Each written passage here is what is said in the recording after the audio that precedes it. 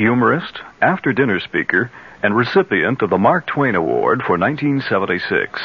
Here's Gene.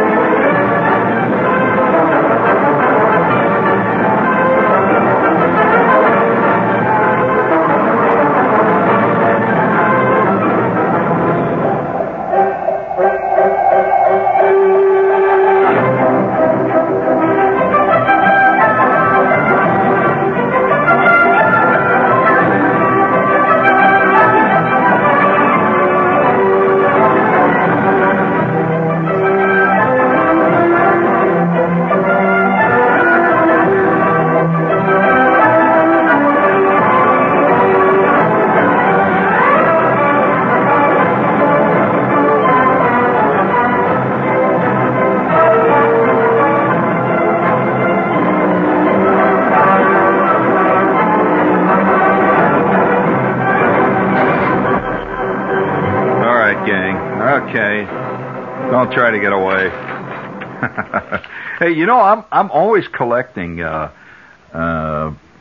straws in the wind. This is a straw in the wind time here tonight. Do you mind, gang? Well, did I ever tell you about this friend of mine? Yeah, I know this guy who must be 112 years old. And, yeah, he has voted in every election since he was 21. And that was about the time that, Tyler was running. Although he says it's possible that it was Polk. He can't quite remember back to those days. But, he's voted in every election. He's about 112. And, the other day we're sitting there and I said, you gonna vote, Chester? Yep, sure am. I said, well, which way is it gonna go? I mean, who are you gonna vote for? Ain't talking. I said, you're not talking, Chester. What's the matter? You don't want to tip which way your private poll inside your head is going, huh? Is that it? Are you afraid of repercussions, huh?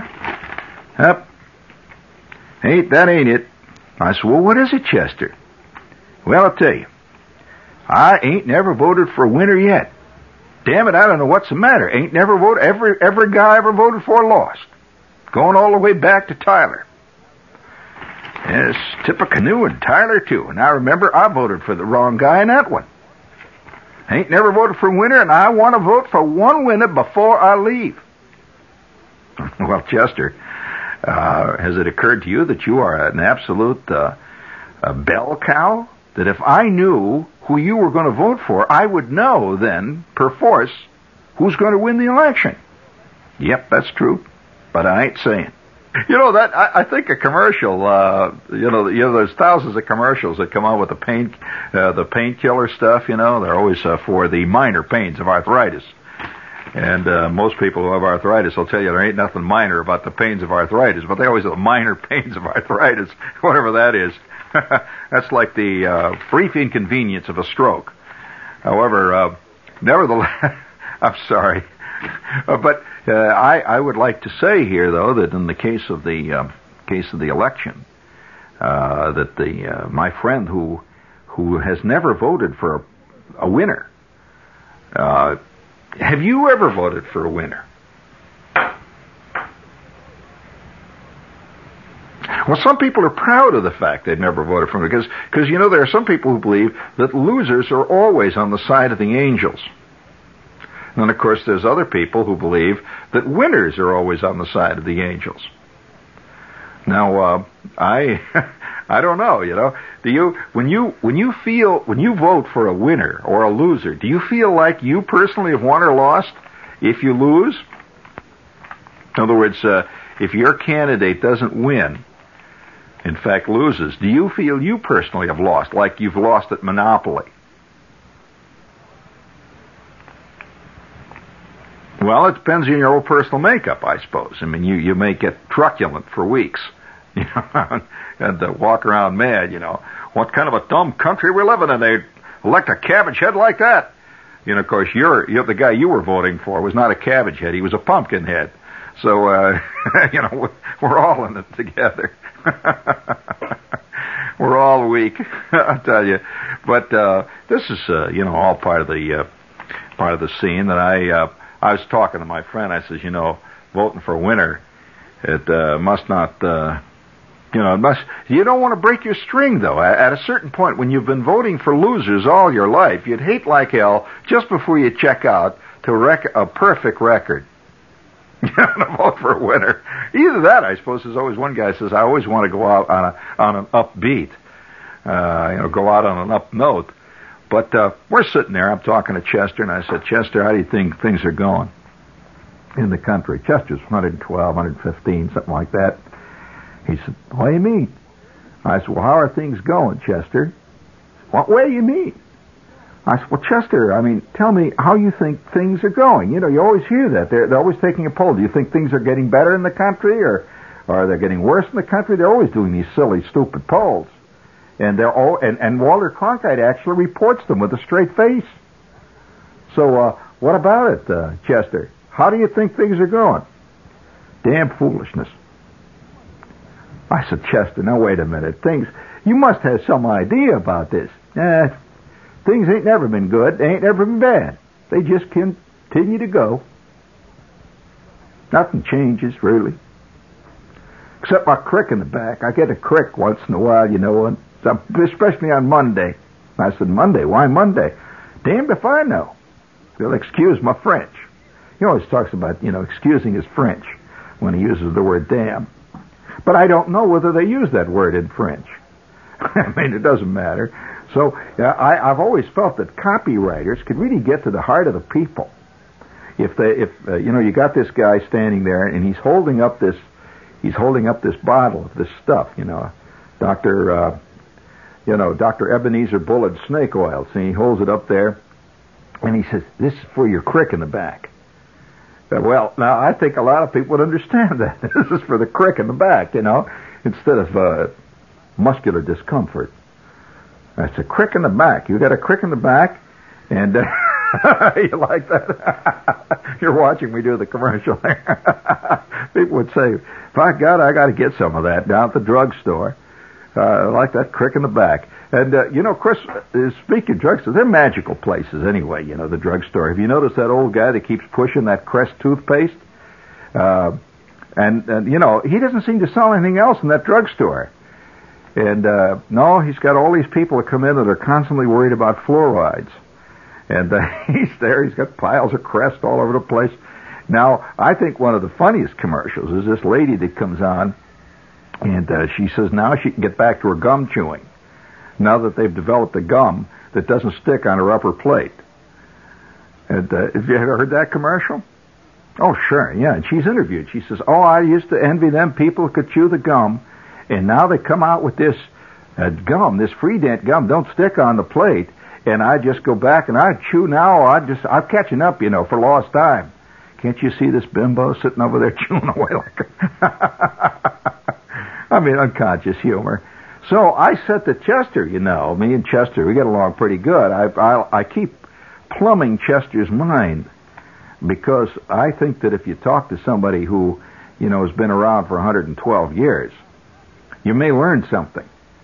Now, that's not a popularly held view in America, who believes the younger you are, the more intelligent you are. No, that's a popular view, not yours, of course. Popular view is youth is in itself a form of wisdom. So,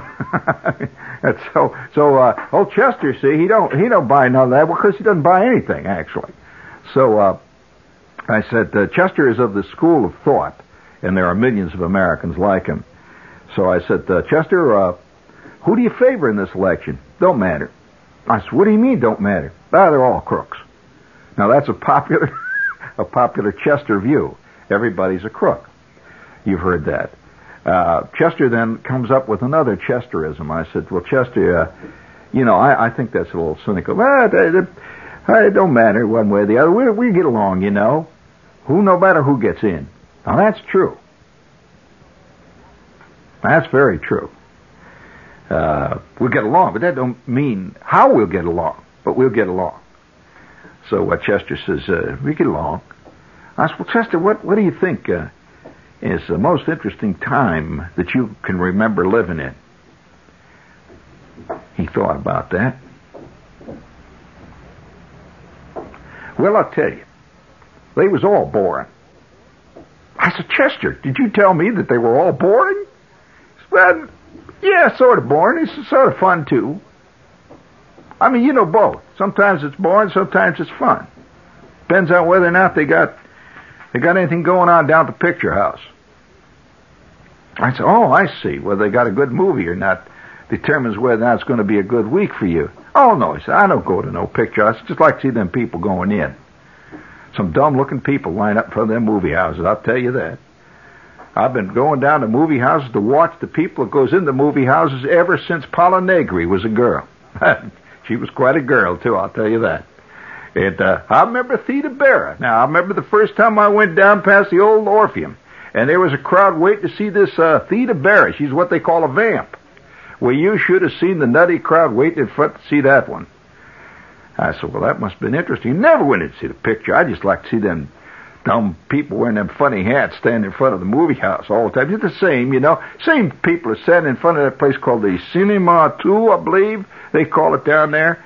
There's the same crowd standing in line there with them funny pants and the dumb shoes on, and they're waiting in line there. I said, well, you're talking about the art form of our time, Chester. The cinematic adventure is the art form of our time. It is the mosaic of our day. It is the tapestry of our era. It is the majestic sculptor of the 20th century. Yeah, and a lot of that's pretty damn foolish, too. I've seen some pretty dumb tapestries in my time. That's Chester, please. You're impossible. Yeah, that's true. I think everybody is, basically. When I thought of, Chester saying about the... I'll tell you what I think is the dumbest... I think the dumbest development of our time. You really want to know what I personally think is the dumbest development? It's the insensate desire that people have to buy totally useless junk. This is the first time in the history of man where people have had so much money, and yet they're still complaining that things aren't going well in the country. They've got so much money, they can buy pet rocks. I mean, they can spend money on dumb games called unemployment. They can buy Winnebagos and campers, and they buy their kids Winnebagos and campers, and they buy their kids Winnebagos and campers, and they just go on and on. See, and I think this is one of the great, really, movements of our time. The Useless Crud movement. Now, I'll give you a great example of that. Now, here. Full-page ad. Look at that. Full-page ad. Do you know that you can now buy... Listen to this. This is for people who have more sense. and let's say more sense than your average walking around flea, and more money than your average walking around very successful man-eating lion. Here's if you want to spend $50 right now, you can buy an actual segment, a little piece, of the Golden Gate Bridge. Yeah. Now, wait a minute. Just a piece of the cable. What they did was replace the old cables. And they put new cables on, so they sold each little piece of the cable, which is about 1.5 inches long, and plated them with some kind of cockamamie gold plate, and they sell them for $50 a shot. It says, own a piece of history. That opens up a fantastic, tremendous vista of cockamamie stuff. Just imagine now, if the New York City paving department, the sanitation department decides it's going to pave Utopia Parkway. right? You've been on Utopia, right? They go out to Utopia Park, and they get these hammers, these jackhammers, see? And you know what they're always doing? They're always chopping up the street, right? Do they realize they have priceless objet d'art piled up in that great big truck that they're going to dump over there in the dump? Every one of those pieces is a genuine piece of the Utopia Parkway. Why, do you know that you could sell that to displaced New Yorkers all over the world? All you do is take this chunk of concrete, and you mount it on a piece of plastic ebony. Not the real ebony. No, the type of person that I'm talking about finds wood itself distasteful. He likes imitation wood. That's real wood, He really likes this imitation stuff, the wood they put on the inside of cars and all that comes with a little sticky paper. You can see he likes that. So, nevertheless, you mount it on imitation wood, say a piece of Utopia Parkway, and you get a little chunk of concrete there. And underneath it, you put a little plaque. Historic portion of Utopia Parkway. Removed from its original position, 1976, December 12th, an authentic piece of old New York. And then you have it signed in ink, on the bottom, Mayor Abraham Beame. God, you could sell millions of those. How's that for an idea, gang? 50,000 little guys named Manny are running out right now and buying pieces of Utopia Parkway. And nobody knows what they're going to do with this stuff after they get it. See, that's the trouble. You get a piece of the Golden Gate Bridge, and your first moment of excitement when you get it. You look at it and it has a little plaque on it, says Strands of History.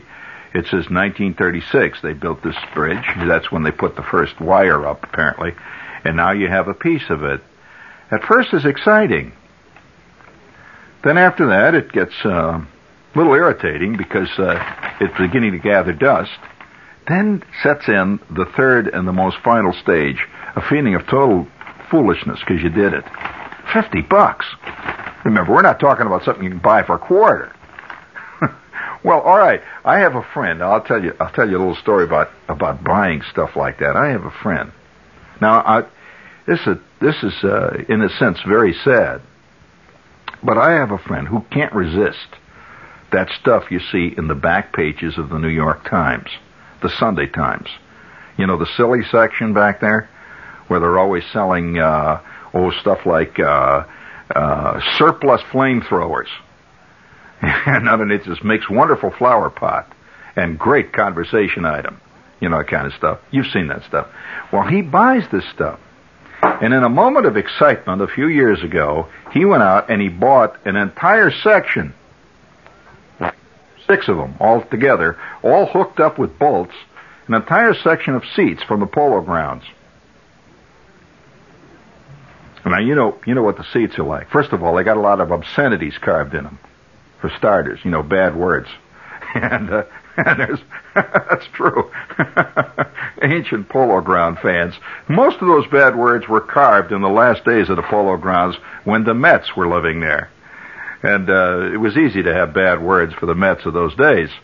So a lot of them were carved into his seats now. Now the problem is, he has no idea, he's owned them now ever since they tore the Polo Grounds. He cannot figure out what to do with the damn things. You just keep them. Yeah, but have you ever tried to keep them in a very hip, modern apartment on Sutton Place? You don't sit in them. Have you ever sat in a seat at the Polo Grounds? 5 minutes and your behind's asleep. So don't come around and say you sit in them. In the best days of the Polo Grounds, sitting in a seat in the Polo Grounds was enough to give you a crick in the back. I mean, in spades. So you don't just sit in them. I mean, these make a park bench look like a $12,000 piece of Danish super stuffed velvet skinned upholstery. I mean, they're really bad. I don't know whether you ever see, they're little bitty things. First of all, they were built at the time when people were a very different size than they are now.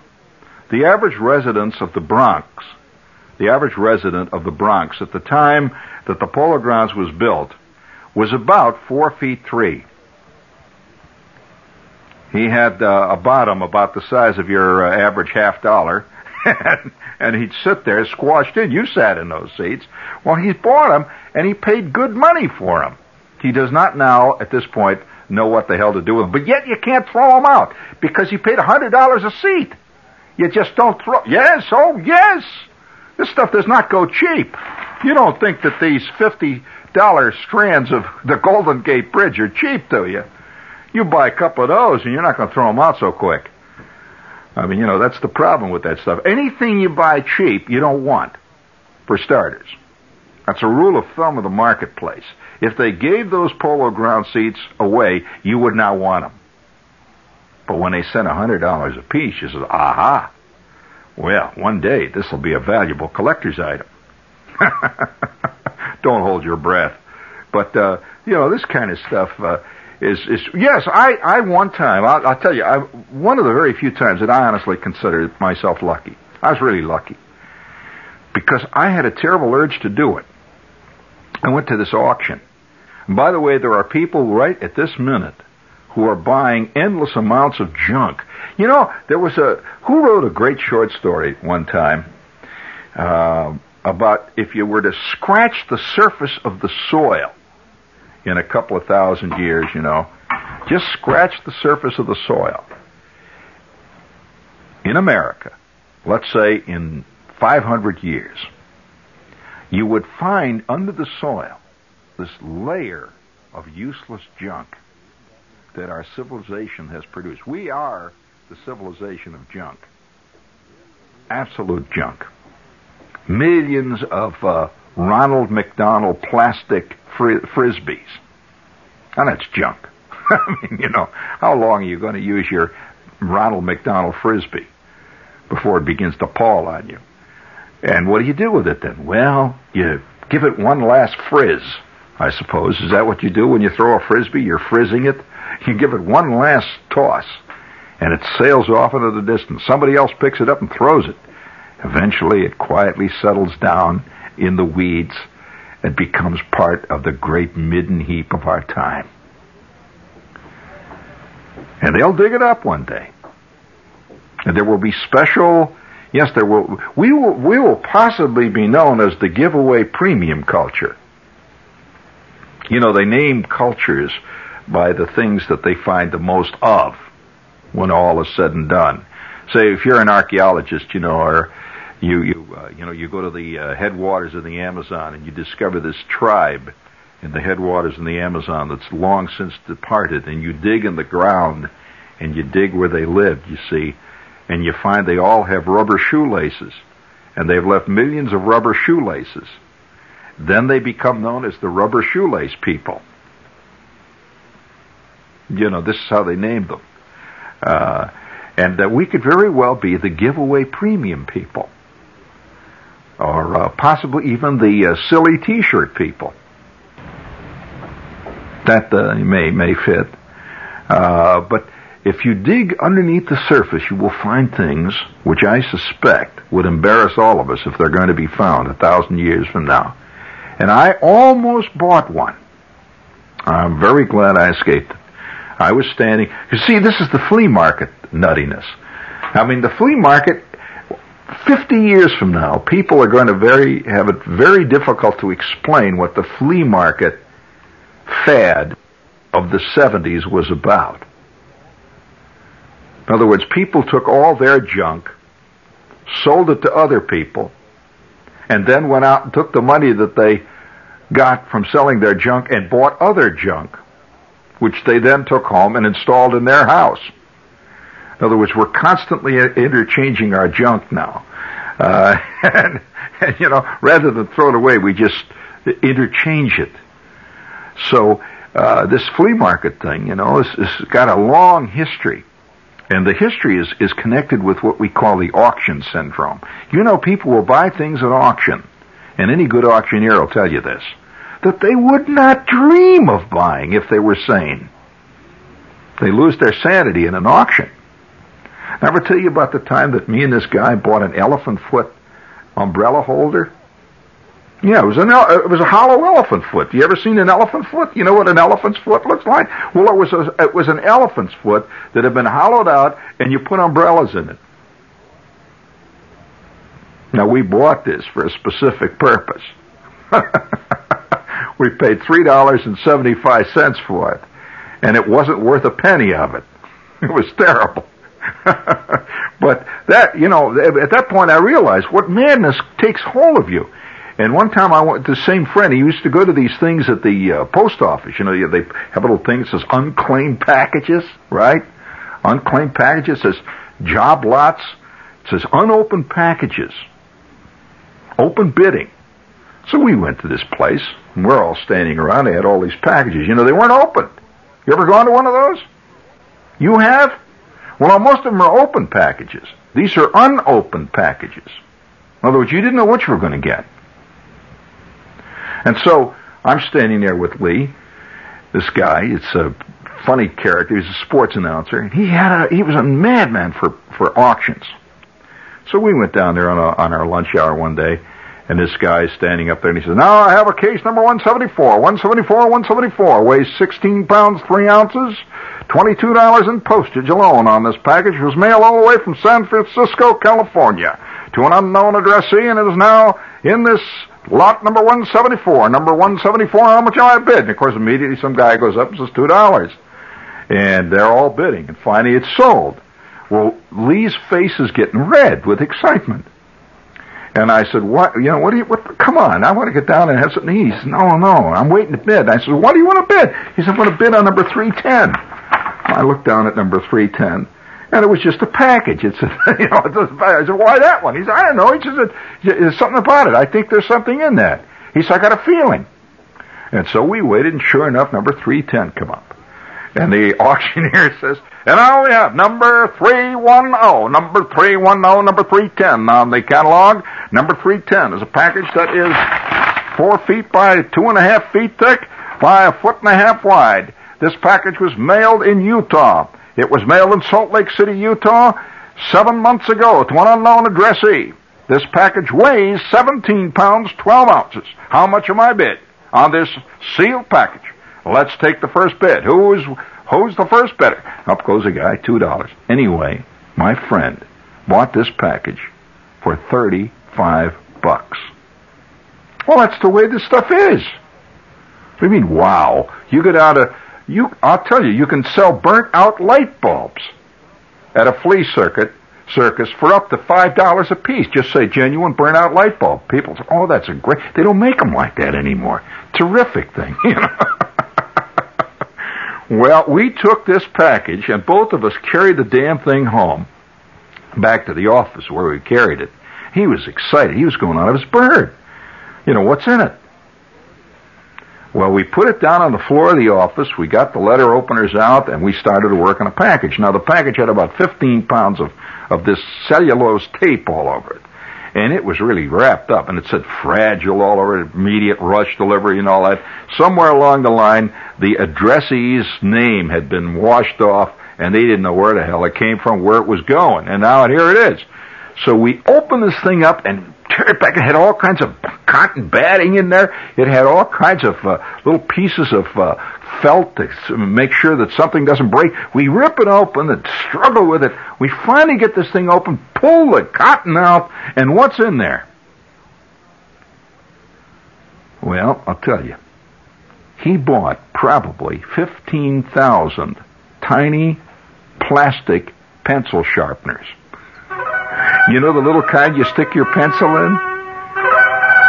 You know the kind you see down at the dime store? The kind, by the way, that never work? You've seen those things?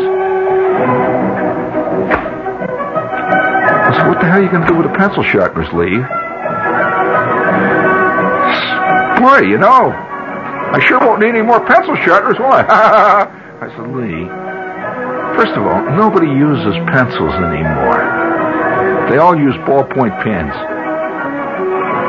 Now, if you can find 2 or 3 old codgers that are still using pencils, maybe you could sell 1 or 2 of those for maybe a nickel. What are you going to do with the rest?" "Well, that's worth a lot more than $35. I said, "It's worth a lot more than $35. Where?" "Only to you." That's the secret of the auction. Right there. The feeling that you're going to get something that's worth fantastic amounts. And furthermore, the more useless it is, the more you defend it. You think he says, oh, look what I bought. This is stupid. No way. He defended it. And 2 weeks later, where is he? On lunch hour? And who's standing beside him? That's right. Bidding on another thing. You know what he got the second time? Okay. This time he decided he was going to buy this round package. It was a round one, like a little drum. He figured there was something really important in that, some electrical piece of gear or something like that. We opened it up, and there were bottle openers in it. These little tin types, flat ones, And on the side, it said, elect Bielefeld for city assemblyman. We don't know where Bielefeld. How much did you pay for that? $15-20. It was cheap at half the price. What the hell? It's only money. You've been listening to Gene Shepard, humorist, author, and recipient of the Mark Twain Award for 1976.